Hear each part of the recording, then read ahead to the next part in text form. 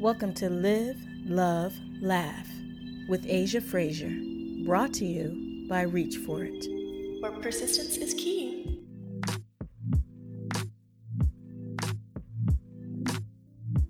Welcome to Live, Love, Laugh. I'm your host, Asia Frazier, and today we'll be reaching into the core of Eli Zewig. This broadcast is brought to you by Reach For It, where persistence is key. So, Mr. Eli, I just want to ask you, how are you living? Which basically means how are you feeling today? Pretty good. Did a few errands today and doing pretty good today. Okay, great. And who or what are you loving? Who and what am I loving? Besides life and everything, shout out to my wife, and my daughter, and just everything. That's great. And lastly, what has made you smile today? What has made me smile today? I'd probably have to say my wife. Okay, that's so sweet. Okay, so we're going to jump right into it. What started off your photography journey? Well, I actually started out doing videography about 2 or so years ago, and then just not too long ago, kind of wanted to get back into that industry, I guess you would say, and decided to go to the photography route. Then, so now I'm doing a little bit of both photography and videography. Oh, wow. Okay. So, would you say that a lot of things have changed since I know a lot of videography people have told me that it's kind of harder now because the iPhones are coming out and it's coming out with like better camera quality. Has that affected your business at all? No, not really, because I give my clients kind of that that that full aspect of equipment. So I yes, I do have a regular DSLR, but I also have a iPhone 11. So I kind of use each one depending on what I'm doing. If I have clients or if I'm just out shooting myself, it all depends. Okay. So, who or what inspired you to pick up a camera? Oh, geez. Probably my wife. Her and I started out, like I said, a couple of years ago. Uh, she was the photographer. I was the videographer, but I was also the editor. So I was editing all the photos and the videos. So she wanted to do it for at first, and then I kind of tagged in there. But yeah, she inspired me to do it. Okay. And do you prefer taking pictures of people or places or objects? Uh, um, Good question. I would probably say that I would. Uh, I'm I'm well rounded. It's a little harder to do people, or in that aspect of like kids and such. But I mean, definitely if there's a beautiful scenery or whatever, or something like that, it's easy to get the phone out and take a quick shot and do some edits and post it real quick. But I, I mean, really, I would say it's just it's half and half of Okay. everything. So, what do you see in scenery or in photos that normally people would miss? Um, wow, in landscape photos and such. I look for how um, the light is mainly like where the sun is shining from or where the moonlight's shining from. So if it's like hitting a tree just right, I like to get that as well to and within editing bring out the and make the sun the rays of the moon or the sun pop a little more. But that's kind of what I like to look for is something like that. Okay. And when do you say you'd fall in love with doing videography or photography? Um, as of right now, definitely photography. Okay. When you're going to a shoot, what do you make sure you always have besides your camera? The camera is always, the main focus, but what would you say that you have to bring besides the camera? Definitely my tripod. And probably a spare battery and probably a secondary SD card or two. And can you tell me the most crazy experience that you've had at a shoot? Um, Good question. I would probably say that it was just a scenery shot, and I actually had a duck fly kind of right by my head. I was trying to shoot the duck. Um, Sorry, that didn't sound right. I was trying to take a picture of the duck. And I guess it knew I was trying to take a picture of it, and it didn't want its picture taken, so it kind of flew at me. That would probably be the worst thing that's ever happened. Okay. Sadly, I didn't get the picture of the duck.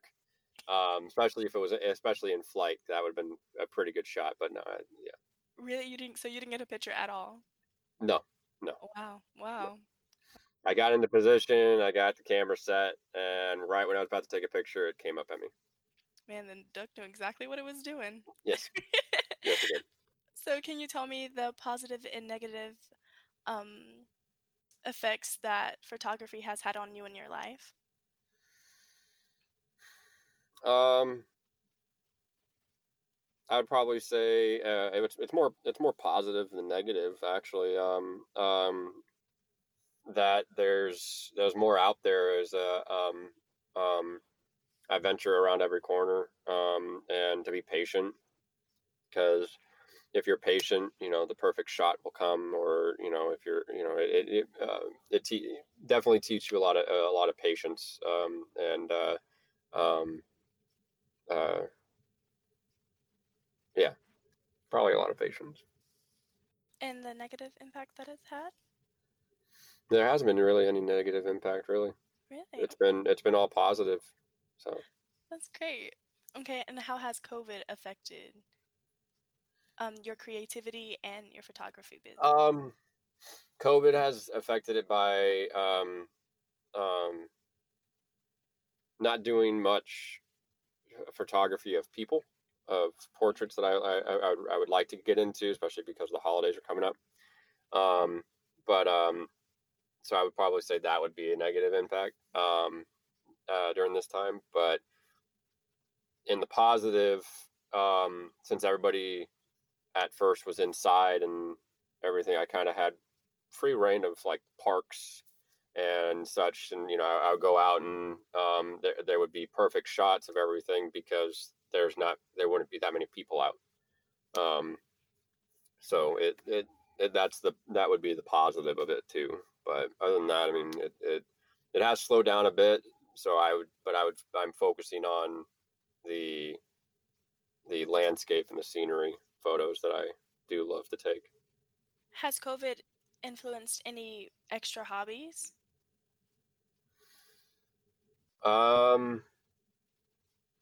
No, because I also work a full-time job on top of photography. So, Oh wow, so you stay pretty busy doing a lot of stuff. yes, yes.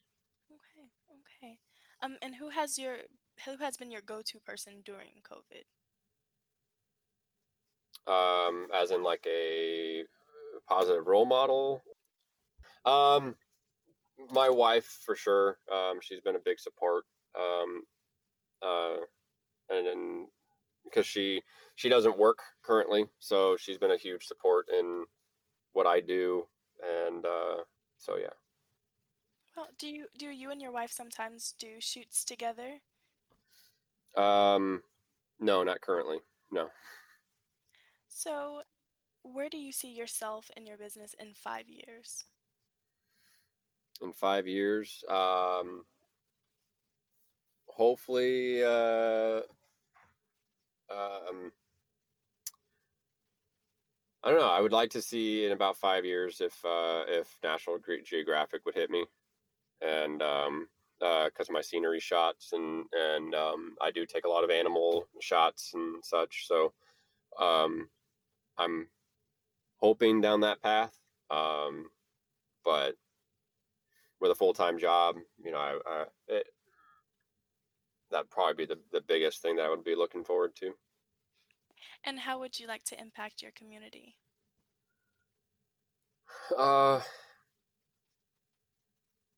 Just by that's a good question. Just by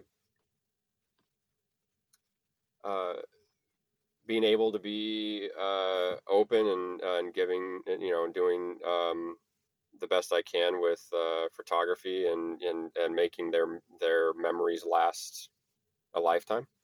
And whether it's the holidays or an engagement, a wedding, whatever it might be, that's what my goal is to affect them positively in their memories.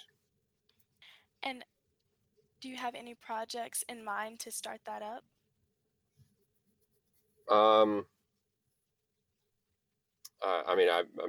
I've been doing a lot of marketing right now, but it's a little process. But right now, it's just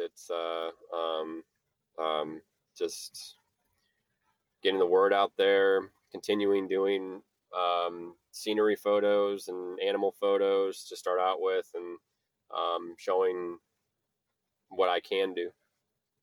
And lastly, what is a shoot or a photo that you have taken that you will never forget, and why? I would probably say it's actually my background photo on my laptop. It's a waterfall that I took of in when my wife and I and my in-laws and our daughter were up in Georgia, and yeah, it's been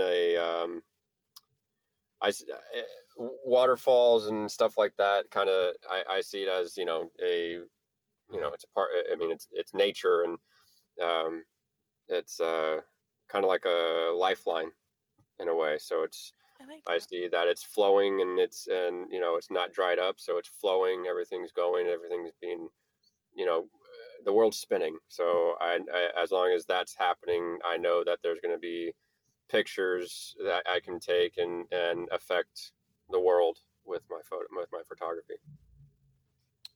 Wow, that was very inspiring. I love that. Well, thank you so much, Eli Zwick. I had the most fun time interviewing you, and thank you guys for tuning in. Until next time.